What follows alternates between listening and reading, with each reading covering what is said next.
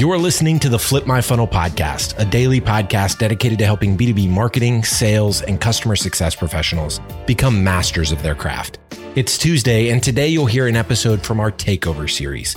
Every month, we ask a different practitioner or thought leader to host a series of interviews that cover a specific theme that's relevant to our community.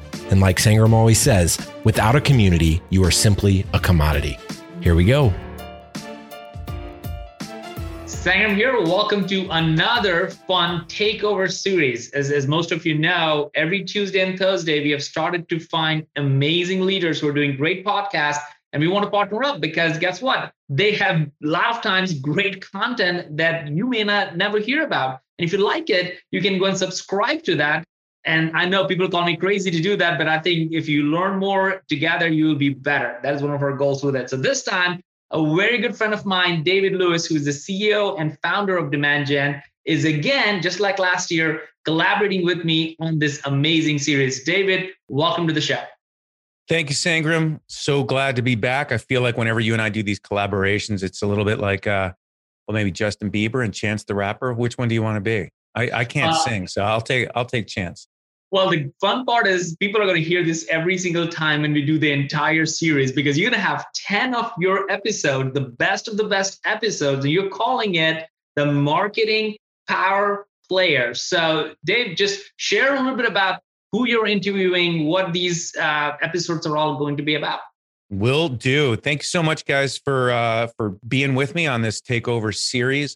I'm really proud to bring you guys some incredible leaders from our series. If you guys are not already subscribing to Demand Gen Radio, look it up. These are some of the top 10 episodes that ran in 2020. And you've got people like Heidi Malin, who is one of the top CMOs around the world. Career lessons from her. Naomi Liu, who is over at EFI. She runs marketing operations there. And she's talking about a marketing automation migration that they did. Michael Madden over at Adobe, on how Marketo actually does demand generation. Folks like Joe Payon at Splunk on how to build a successful demand generation strategy. David Eldred on the power of marketing driving revenue. And Rob Boyce around ramping up marketing during a downturn. So many other great episodes as well, but just a really, I hand selected a series of episodes that not only did great on our channel, Sangram, but the content is so relevant and so important to your audience.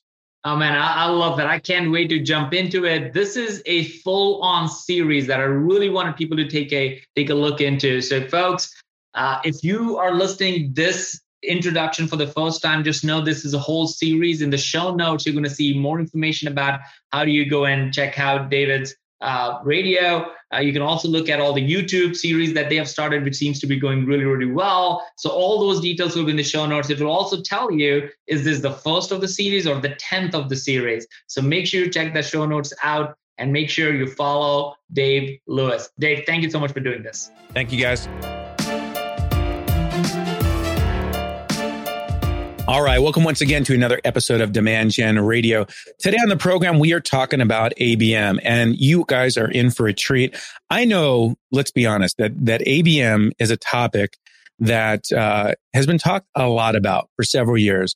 And there's really two audiences. There's those people that are doing it right. And those people, well, maybe there's three. And those people that are not doing it right. Then, of course, there's those people that are not doing it. And one of the reasons I was so excited to do this episode today with Bruce Edsvik from Genesis is because his team is crushing it. They're not just doing it right, but it wasn't always that way. And we really want to dive into the complexity of it. So you're in for a treat on how to build a successful ABM program and a successful team. So Bruce, thanks for joining me. How are you? Very good. Thanks, David, for having me. Excited. It's a great topic that I love. You do love this topic, but before we dive into it, I just want us to go back in time, see if you remember how we met. And that was from an introduction from the Mintigo team. And you were attending a Mintigo event back when there was Mintigo, because they've been since acquired. And you were described as, I think you'd really hit it off with him. You should just talk to him because he's a really smart guy and he's passionate about a lot of the same things you are passionate about. And that has turned out to be very true. And one of the things that Bruce and I discovered as we got to know each other over the past couple of years is that we're both really into skiing. So I just want you to know, Bruce, as we're staying at home, it's very virtual. I mean, it's a podcast, but I wanted to give you that keynote speaker type of intro, that if this was actually not a podcast, but you were, walking up on stage, and I would say, ladies and gentlemen, and now to hear an incredible ABM story, the man, the myth, the legend, Brused Vic, and I'd play this. Take your shirt off for this one. Twist up in the air. Let's go build up.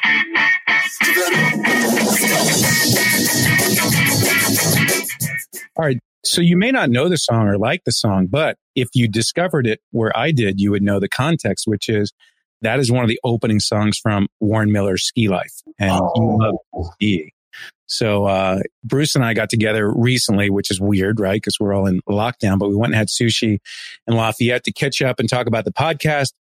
And we talked about his ski trip where he went on some cats that took him up some incredible mountains, and pictures were amazing. So we not only love marketing technology, we also love skiing together. We've never skied together, but that's on our bucket list to do. So after I met Bruce as this smart guy who I should get to know, it was about a year or two later that we engaged, where my team is working with Bruce's team. And one of the areas that we've been involved is around this ABM initiative. So before we just jump into that, I think it's always good to get a little bit of like, how did you land in marketing, Bruce? Because I'm guessing it wasn't, like, I'm going to be a fireman, I'm going to be a marketer type story. And I've never asked you that, but how you ended up here in this field and your career. Actually, I was going to be a physicist. That was my, I figured that out in 10th grade. And I got most of the way there through undergrad. And then I got into, my first job was a sales engineer. So I did sort of keep on the path. Yeah. But I really actually got heavily involved in sales. My problem with marketing has always been that it's not measurable enough. And that's why I really pursued a career in sales, because it's extremely measurable. And for me, not being that bright, it's very easy to decide who's doing well and who's not doing well. I'm competitive for sure, but it's more like I just want something to feel, how am I doing? How am I performing? I felt marketing, it's a very hard thing to tell people, how are you doing? How is marketing performing? So I sort of pursued this sales career. And if you want to, it was interesting because I'm Dave, you know this, but I'm Canadian, born and raised. And that's probably one of the reasons I'm a big skier. I just want to say we missed that. You missed the best ski trip this year. And it was the last few days that this place I go to, Mustang Powder, for cat skiing was open. So we caught the very tail end of it, and it shut down. So it's for skiers, it's not been a great season. In any case, just so you guys start to get to know Bruce, you've already heard him say that he's not that smart. So this is a humble guy. He's very, very smart, and he's an amazing skier. And the ski trip is not like running up to North Star or wherever you go. This is the real deal type of ski trip where there's training for avalanche preparation with the team and all kinds of stuff. And they go up in these big mountain cats and ski in powder that's not just up to your knees, but it's over your head. So if that starts to paint the persona of how driven Bruce is and how much he loves experiences and going at things, I don't know what else I could tell you, but please continue. Yeah. It's always difficult for Canadians to be complimented. We don't like it. We'd rather be insulted, actually. So if you could. All right, I'll work on that. Okay. In any case, so look, long story short, I took an engineering undergrad degree in physics. So I was an engineering physicist. And actually that ended up being really helpful because of the space we entered into, a very tech heavy space software. But eventually ended up starting a company, and this company was called Voice Genius out of Toronto. And it was based on this new architecture for building voice applications. And we were doing some really cool work for Bell Labs at the time. So I thought, this thing is going to change the way voice services are delivered. And so we got a license to that technology from Bell Labs, and raised some venture capital and initially an angel round, biggest angel round in Canadian history at the time, $10 million. Oh, awesome. Built that company for 5 years. And then, Genesis, who I work with today, acquired us. And what was really interesting at that point is they said, look, would you like to live in Europe? And I said, absolutely. Of course I would. Where? And they said, well, where would you like to live? And I said, Munich, of course, because that's right next to the ski hills.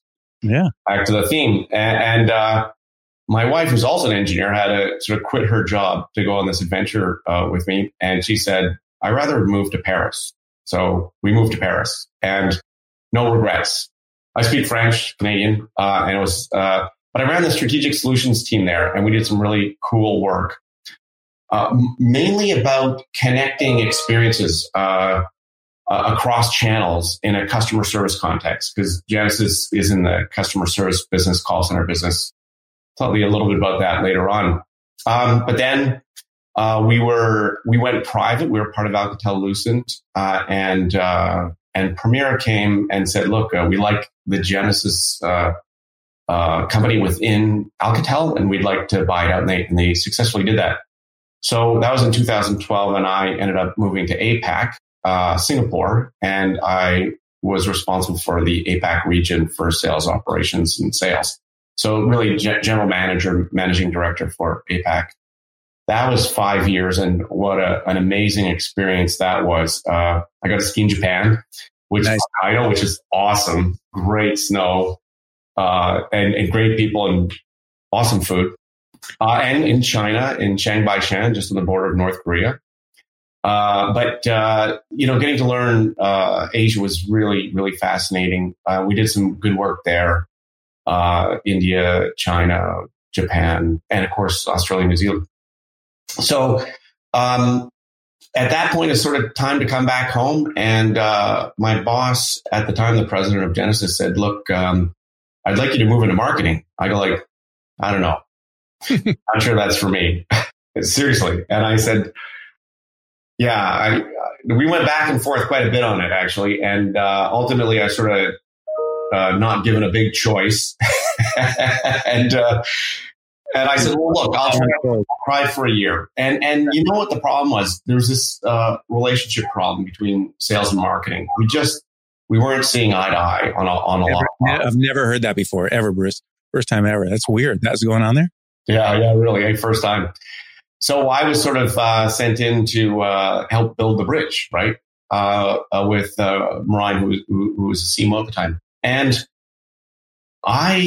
it took a little while, but I absolutely fell in love with marketing. And I think the timing was right in the end of the day, because the technology that's available to marketing makes this, brings me back to my physics root, a very analytical, quantitative, scientific, discipline that you could apply some rigor to. And I really wanted our results to be relevant to sales and really help drive the business. And so since I started in that role, that's 4 years ago now. That's been my mantra is how it. And I think this is really important. How to be a partner with sales, and I'll say this, not a servant of sales, a partner of sales, because I feel we're equal partners in helping to drive the business. Well said. And I appreciate you sharing the backstory, because I think as we all look at our career paths, there is a more and more common these days that marketing leadership and people who are successful in marketing, whether they're leaders or not, have a sales or customer experience background and really understand the voice of the customer persona. And as you said, so some takeaways from that is Bruce is connected to impact, right? He wanted to work in a field, in a role where there was a direct impact measurable to the work, like there is in sales, and question whether he could achieve that in marketing. And he certainly has. We're going to dive into ABM in just a quick minute. But in case you don't know who Genesis is, they are one of the largest privately held software companies in the world. They're a global leader in contact center technology. And Bruce's official role, if you didn't see it there in the show notes, is he's the senior vice president of revenue marketing. So the revenue word is attached to marketing there, and runs a pretty good size team. And when I met his team for the very first time, we were all out at the Serious Decisions conference. Was it Serious or Serious Tech? It was one of those. No, Serious Decisions. It was Serious Decisions. Yeah. We had a great steak dinner. We drank a bunch of good wine and we ate steak and we kind of sized up each other and met the teams. And what I can tell you about Bruce, I don't know if this is the right way to paint really who he is, because a lot of people have different visions of who Steve Jobs is. But I said he's kind of like a nice version of Steve Jobs. And what I mean specifically by that is Steve was really known to be an inspiring leader, but he also surrounded himself with really smart and talented people. And you have a great team and they are equally passionate about these things. This is not where you're forcing initiatives on them and they're like, oh my God, the crazy boss wants us to do something else. We're all busy enough. I mean, you have a busy team, but they're all in on these initiatives. And the story that you're going to hear, which I wanted you guys to take away, is what did it take for Bruce to build such a successful ABM program and an ABM team at the same time? And I'm going to cut to two punchlines. One is, if you want to see the journey in slide format, Bruce is nice enough to share a deck with me that I've put down there in the show notes so you can go download it. And the reason I encourage you to download it is two reasons. One is so you can see the success that they've had with their initiative. But number two, it's one of the best PowerPoint decks that I've seen in terms of how marketing should present results to other members of the organization. It's only 10 slides and it's very impactful. So let me tell you how the story ends. You ready to hear where they are today? Their marketing results from this ABM initiative, 29% increase in marketing source pipeline. Let's just round that to 30. So about a third of an increase in marketing source pipeline. That's a big number. A 45% increase in marketing sourced bookings. So if you can increase marketing's bookings by 45%, that sounds like a worthwhile initiative if you've done it well. And pipeline conversion rate is 2x, and deal velocity, the speed in which deals move, up 25%. So that's on slide 10. That's how the story ends. Mm-hmm. But now we got to go back. It's like a movie. And now we're going to go back 2 years ago or so when it started. So when we were at the Serious Decisions conference together, your team was actually winning an award for their account-based marketing, and which is really kind of funny in a way, because you now look at where you are now and you kind of said to me almost like imposter syndrome, like, yeah, I can't believe we won an award back then. I know. What we were doing. But the bar's been relatively low because not a lot of people have had great success or don't know how to communicate or measure their success for ABM. So let's talk about what you did in V1 of ABM, if you can, and then where you are today, which is where we were more engaged together, because you decided and the team decided we're not going to just do lead gen anymore. We're going to pivot and we're going to move in this direction. And you even obsessed on whether to call it ABM, and you ultimately landed that you did not. You have it every once in a while so people understand what the heck you're talking about, but it's more account-based is the term you guys use. We call it account-based everything. Everything, yeah. Because it's more than just marketing. It's marketing and sales and services, right? So how do we do account-based about everything we do? Like customer-facing. Yeah. So tell the folks the story.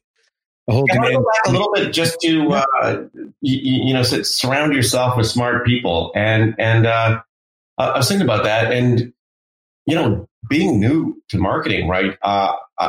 SEO, CRM, CRO, those are relatively new terms for me, and so I absolutely depended on the team, and I hope what I do is be inquisitive. Really try and understand. They hate it, but I always call it, I want to double click. I don't understand, ask why, like irritatingly number of times, really try and get to the bottom. And look, I had some help to make some changes in the team. I had a great head of digital demand that I hired, who was fantastic. He helped build, the foundation, but yes, blessed with sort of super smart people that also have this real excitement and an ability to take risks and try new things, and not just in my department, which is revenue marketing, but beyond. So our marketing operations team and our product marketing team and brand. So I think that's really one of the key reasons that we were successful. And look, we definitely made mistakes, 100%. But every time we learned from those mistakes, and we just got better. And we didn't sit on the mistake for too long. Brian, the CMO, was a good leader that way. He said, like, look, okay, it's not working out, move on. Let's do something else. So that environment was really helpful. And I just, on revenue marketing too, like my team used to be called the Global Field Marketing, Lead Gen, and Demand Gen team. Really catchy, along with channel marketing and customer marketing. Yeah. And what we changed it to revenue marketing because, one, I really like that perspective that we're driving true revenue. And two, we're sort of the last phase because I have the lead gen or SDR, sales development team that interfaces with sales directly. And we bring it all the way back to brand. So we really do fill that revenue area. And I want to be, again, this goal to be relevant to sales. So alignment with sales. So that's a good rebrand, by the way. If you want to attach yourself to revenue, why not put it as the department's name? I like it. Smart. Exactly. Yeah.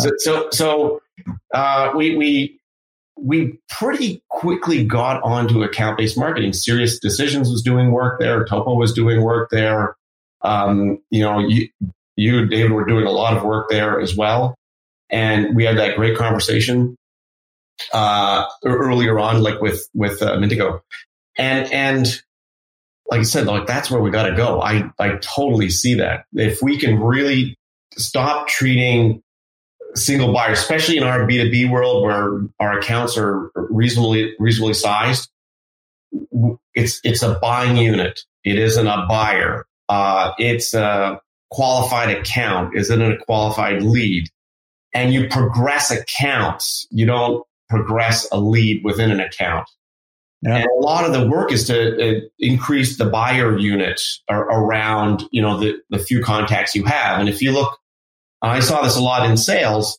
The weakness a lot of time was that sales has very limited connection points with the customer. And, we could really help broaden out those contacts. So, we put the program together. We depended on a lot of great tech. You mentioned, our marketing automation platform, but big change there.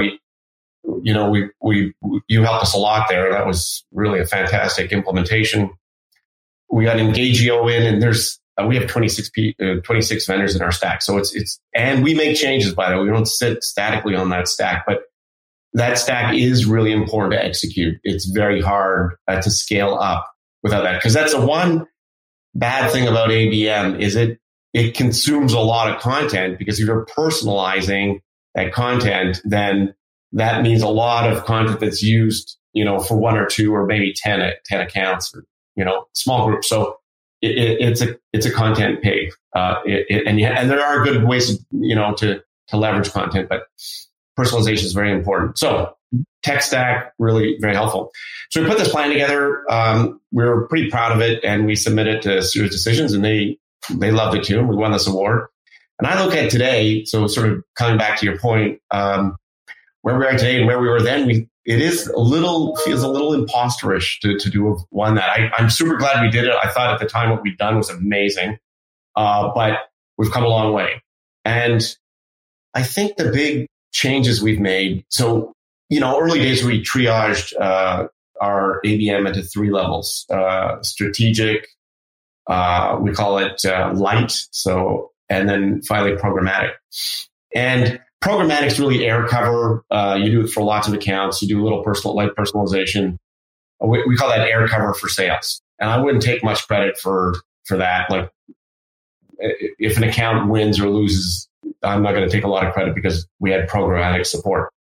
And just while you're going through this, for those of you who were not tempted in my first mention, go in the show notes and click and grab the materials that we put up for Bruce, because he's talking about slide 6, and it looks like a little pyramid for those of you that are going to follow this along as he describes. And the bottom of the pyramid's really wide, and that's where there's like a lower amount of investment and ROI per account. So that programmatic ABM is at the foundation of that. And that's where you're doing, one to many accounts.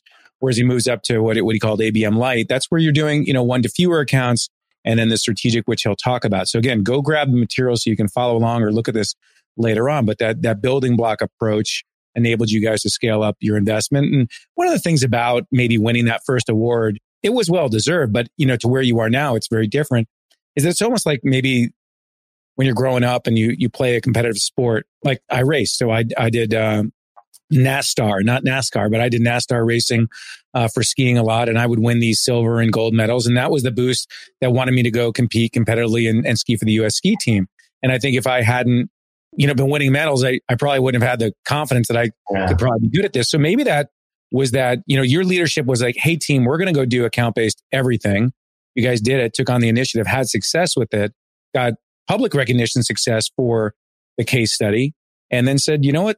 Let's stick with it. And let's go further. So I probably played a role in the foundation. Anyway, let's let you continue with that scaling up approach of the programmatic and up, unless you want to comment on that. But it's true that confidence really helped a lot, I have to say.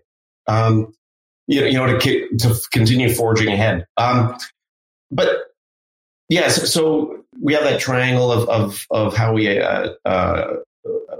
pursue accounts for ABM strategies, and we started with strategic, and I do think that's the place to start. And strategic is 1-to-1, and we still do a lot of that. And why I would pick that one first is because you can really focus your efforts behind it, and pick accounts that have a close cycle that you don't have to wait too long to see whether you get a win or a loss.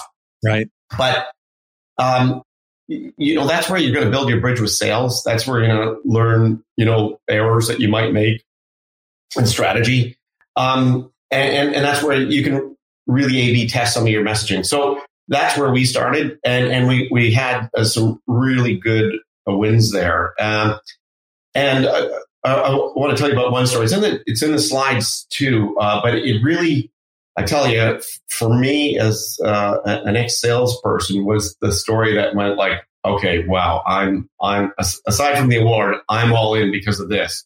And every time I presented it to sales execs, they were the same thing. It's like, I want this. And what we did was it was a pretty simple campaign, personalized ads against the target account. We used display ads against the audience. And it wasn't that expensive, maybe cost us $10,000 in ad cost, but plus some of the copy and content that we had to create in the creative. But it really was engaging because the sales team had really helped us understand what the problem was that needed to be solved. And we spoke exactly that problem. And through our tools and our stack, we were able to find the audience where we had to drop those impressions in. I have to say LinkedIn has been really invaluable for a good part of the world with that. We used Terminus and we used Rollworks to sort of drive display ads. But long story short, we sort of generated 31 new contacts in one account that we were pursuing this strategic 1-to-1 ABM program against. And I thought, that sounds interesting. And you could see all the impressions that we delivered and all that kind of good stuff. But what really killed it was we showed the org chart of what we knew of the account, because this was actually an installed base account. And then what we had afterwards. And when you see the org chart and the favorable disposition of the people in that org chart and the amount of engagement that we had with them, that's the one that just said, wow, that's incredible. So, the real icing on the cake was this is a pretty big deal. It was a Latin American deal. It was supposed to close actually in Q1 of this year. And we not only, closed it, we pulled it forward like by 6 months. So, if you're in sales, that brought it into the former year, where we're always scrambling for the last few deals of the year. So if I'm looking at strategic and the way I want to demonstrate results, I would use the org charts and the amount of engagement you have and show the differentiation before and after. And that will be probably what we get you running. Definitely a compelling story. But there's, it's presented in a way that gives you an insight, which is, so picture for everybody listening that you got picture an org chart. One of them doesn't have a lot of people on it. CEO, CIO, COO, and 2 other people underneath the COO. The leadership team, the C-level people, they're not engaged with the campaign. And those may be the people that you target. And then you look at the power of account-based and everything afterwards. And that org chart probably has like 30 some odd people on there. And there's a lot of people in the organization showing and having engagement. That's the point Bruce is making. But guess what? Those C-level executives, they're still not that engaged. I mean, there's a little bit of engagement, but there's not like the buying committee and the influencers and that type of stuff. And certainly Bruce knows from being in sales that sometimes the actual decision maker is not really the decision maker. It's the person who is the aggregation of everybody's influence and input for them to say, yes, we're going to do this. And as account-based, you create that swell, that surge within an account of influence and engagement from it. Bruce mentioned a couple of things, and I'll come back to him later. You mentioned his tech stack. So these guys are not shy. They've got a lot of different tools. And one of the things that they wanted to do, which is why they initially hired our team, is to do a full-scale marketing automation migration, which was needed.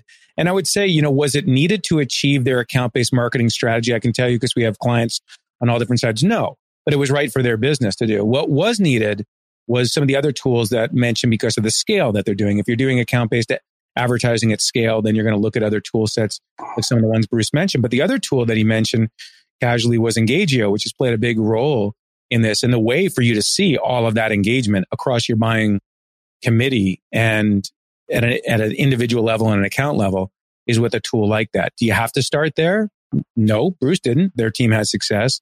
Yeah. You need to invest in more tools and technologies, resources as you scale this up and go down the pyramid instead of up the pyramid, down the pyramid, go wider. Certainly. What did it take, Bruce? I want to ask you a couple questions about the people in tech.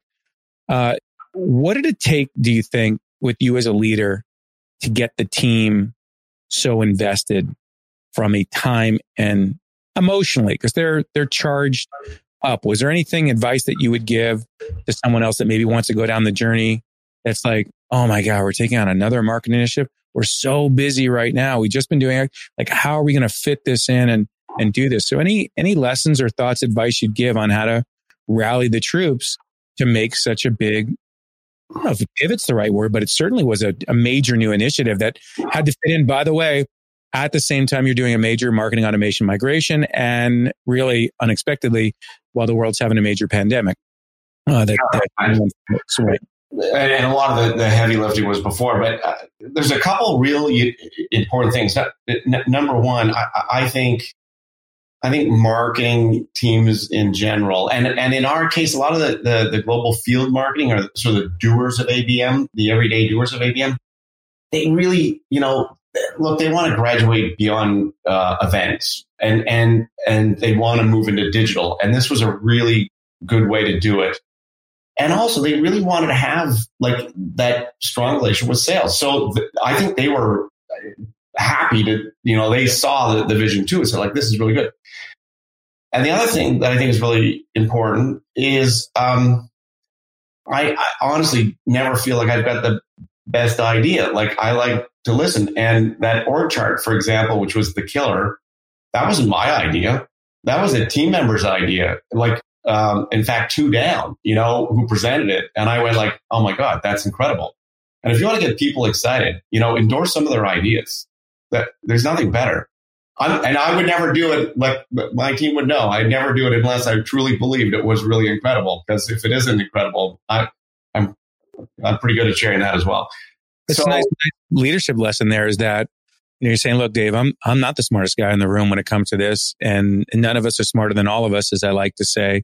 So by you building a team and empowering the team to get involved and then profile their work and give them the credit for what they're doing and really be a bit of the leader, right? The ringleader of the team, and pulling it together, establishing what success looks like. I remember the very first, maybe we'll get to this some more, but one of the things that Bruce did is he formed a collective of folks. And so he had his internal organization, of course, on it, but he also invited me and John Miller. John Miller is the co-founder of Marketo and founder of Engagio to be as part of this collective, as well as some other folks, and say, look, let's all get together and figure this out. And it was a brilliant, first time I'd ever been asked to do something like that with an account. And it was nice to as you experience, just learn from others in that kind of very deep environment. One of the first things that we talked about on the agenda is, what does success look like? Let's start with the end in mind. What will Bruce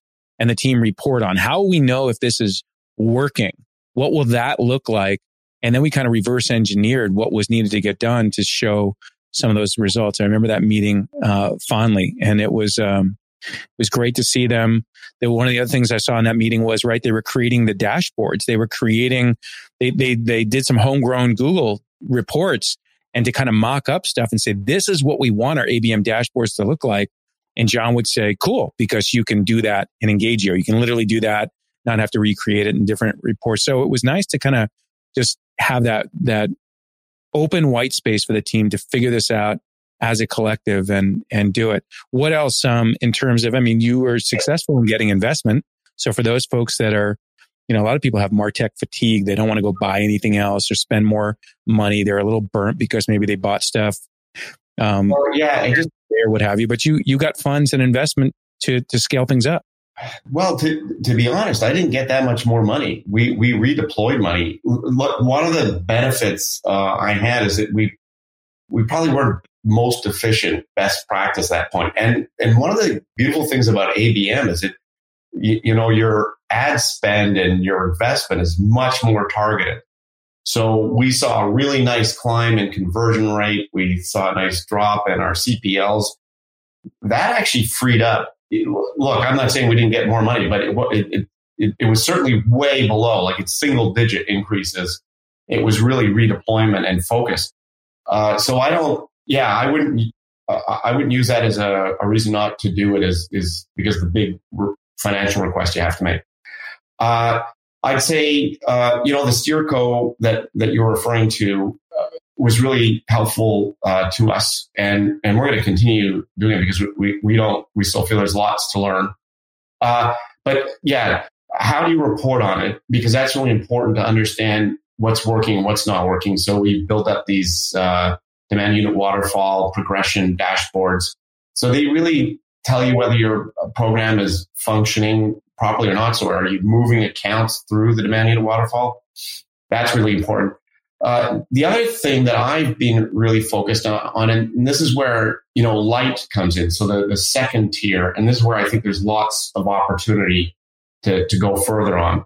And light is where we go after a vertical, a geo, some grouping of a set of accounts. You can still personalize the message to that account, but they share pain points. So credit unions, for example, and it might be a dozen, might be 50 accounts. And this is where we're going next because it's about actionability. So with Engagio, and we use Bombora, and we've got review sites like G2. We're getting all kinds of engagement signals, and I love the idea of engagement minutes. And all that comes in to the dashboard, but what do you do with it, right? What's the next action you take? And this is where it's pretty cool. What we're doing is now when we start running a light campaign for a geo, we'll oversupply. So we'll say we want to light up 10 or 20 accounts. We'll go after 50 or 100. And then we put a filter on it of intent score. So once they hit that engagement score, then they go to the next part of the campaign. And once they hit the next level of score, we have a series of accounts. We have a dashboard with a number of opportunities in them.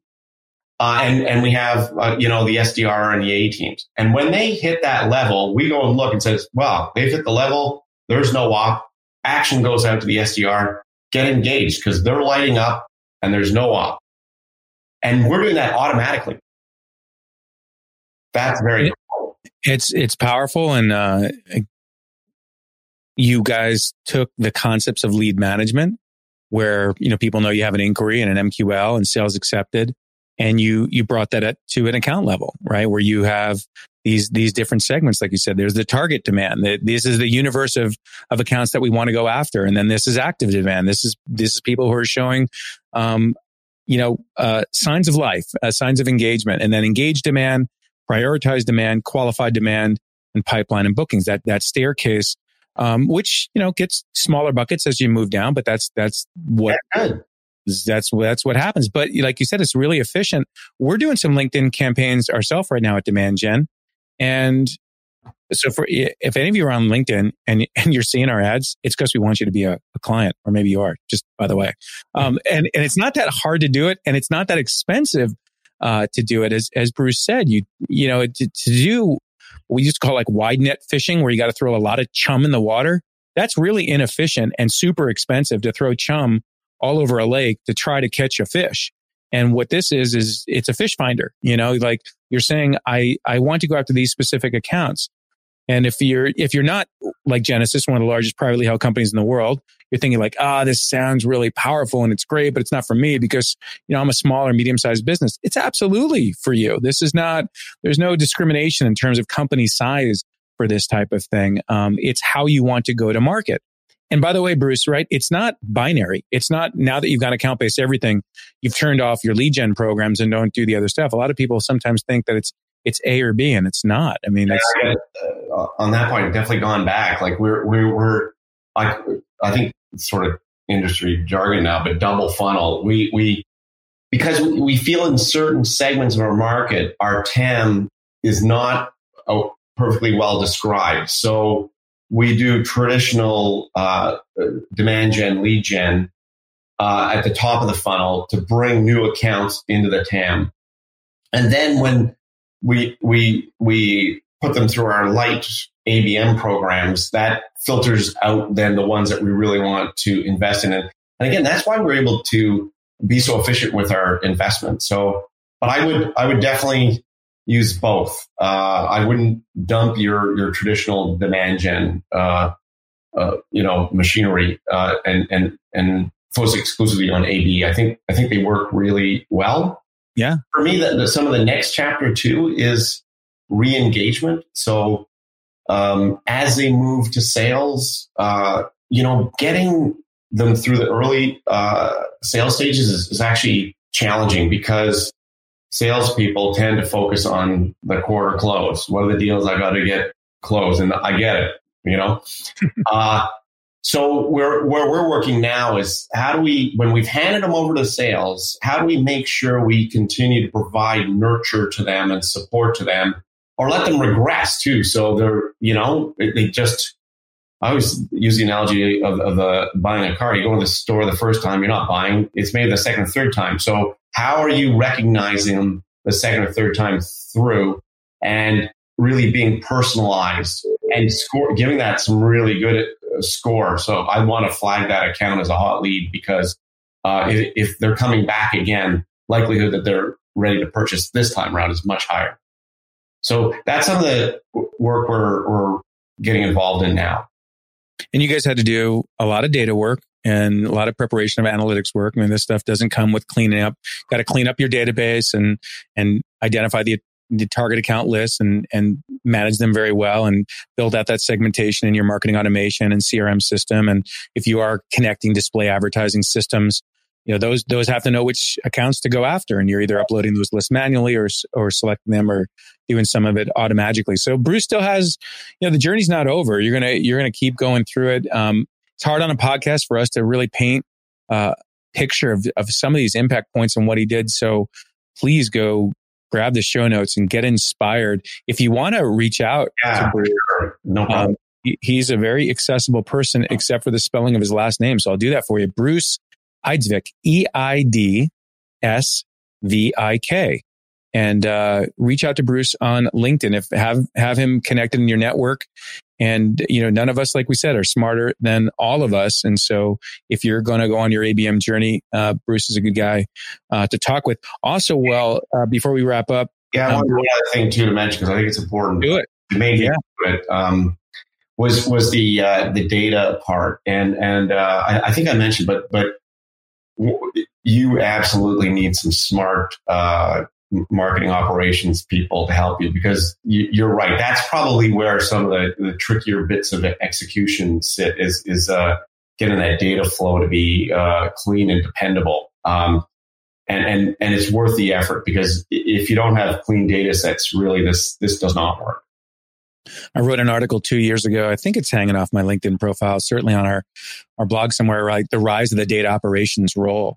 and how critical that would be in marketing to have someone who, large enough marketing department, someone who cares solely on data for the benefit of targeted, better marketing as well as analytics. And you guys definitely have that DNA to care a lot about data. I say that because it's shocking to me how data hygiene is not considered essential in so many marketing departments. I would say most marketing departments. And it baffles me, Bruce, because I don't get how you can do good marketing without good data. You're just, you're fatiguing the shit out of your database. You're sending emails to people who are dead and gone, not literally dead, but they're in your database, but they're not out there in the world. They've changed roles and that type of stuff and accounts that you should. And it's super expensive, let alone inefficient with your system. And sales, this from being from sales. If sales has duplicate lead or contact records in the database, they look at poorly on marketing and your marketing automation system for creating all that extra junk that is just cuts into their time and efficiency. So Bruce, as you know, it's not for the faint of heart to move down the ABM path. Last question I have for you is it for everyone? So given what you know now, or maybe the opposite question is, who shouldn't undertake ABM or ABM right now? Any thoughts you have? Because you guys have made a big investment, but you have big results from it. So if somebody's listening in and going, sounds impressive. It sounds like it had a great impact. I mean, holy crap, a 29% increase in marketing source pipeline and some of the other numbers I shared. Why wouldn't you do it? Yeah, look, I mean, I'd say it's obviously a B2B tactic for sure. So if you're in the B2C space, I don't know if it's for you. But beyond that, there's so many levels at which you can do it. So you really have to define, what's appropriate for you. And as I was saying, I think there's nobody that shouldn't be doing strategic. I think you need to be a little bit more advanced to do light effectively. But you can also adopt the programmatic, pretty easily as well. And all that is about really going after those accounts that are showing, signs of engagement and intent. So no, I don't understand why you wouldn't do it. And, from a cost efficiency, a conversion rate, a win rate perspective, you didn't mention deal size, but you usually get a lift on deal size as well. You get a reduction in close time. Go ahead. Yeah, average days sales outstanding or whatever you want to call that measurement. Yeah. How long it takes to get from the top of the pipe to the bottom and be closed won. Exactly. So you get that benefit there. So no, I don't know why you wouldn't. All right. There it is from Bruce and David. Great story, great ABM journey. Already an award winner over a year ago. Now really feels that they deserve the award. Shout out to your team. Yes. Bruce is baby leader. He's got a great team, super smart people. I won't mention any names because you'll try to recruit them and he wouldn't be happy. No, recruit his team. But that's going to do it for this episode of Demand Gen Radio.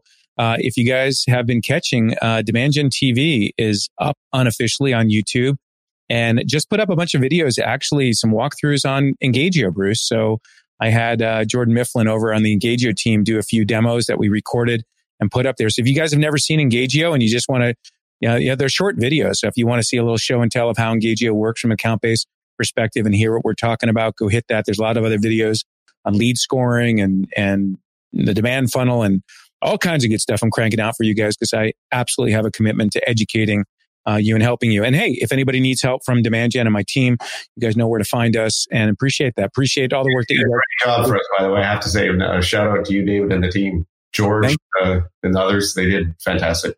Awesome. Well, thank you. Appreciate it. All right, you guys, we'll catch you on the next episode. Take care. You've been listening to the Flip My Funnel podcast.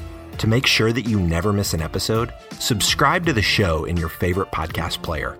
If you have an iPhone, we'd love for you to open the Apple Podcasts app and leave a review. Thank you so much for listening. Until next time.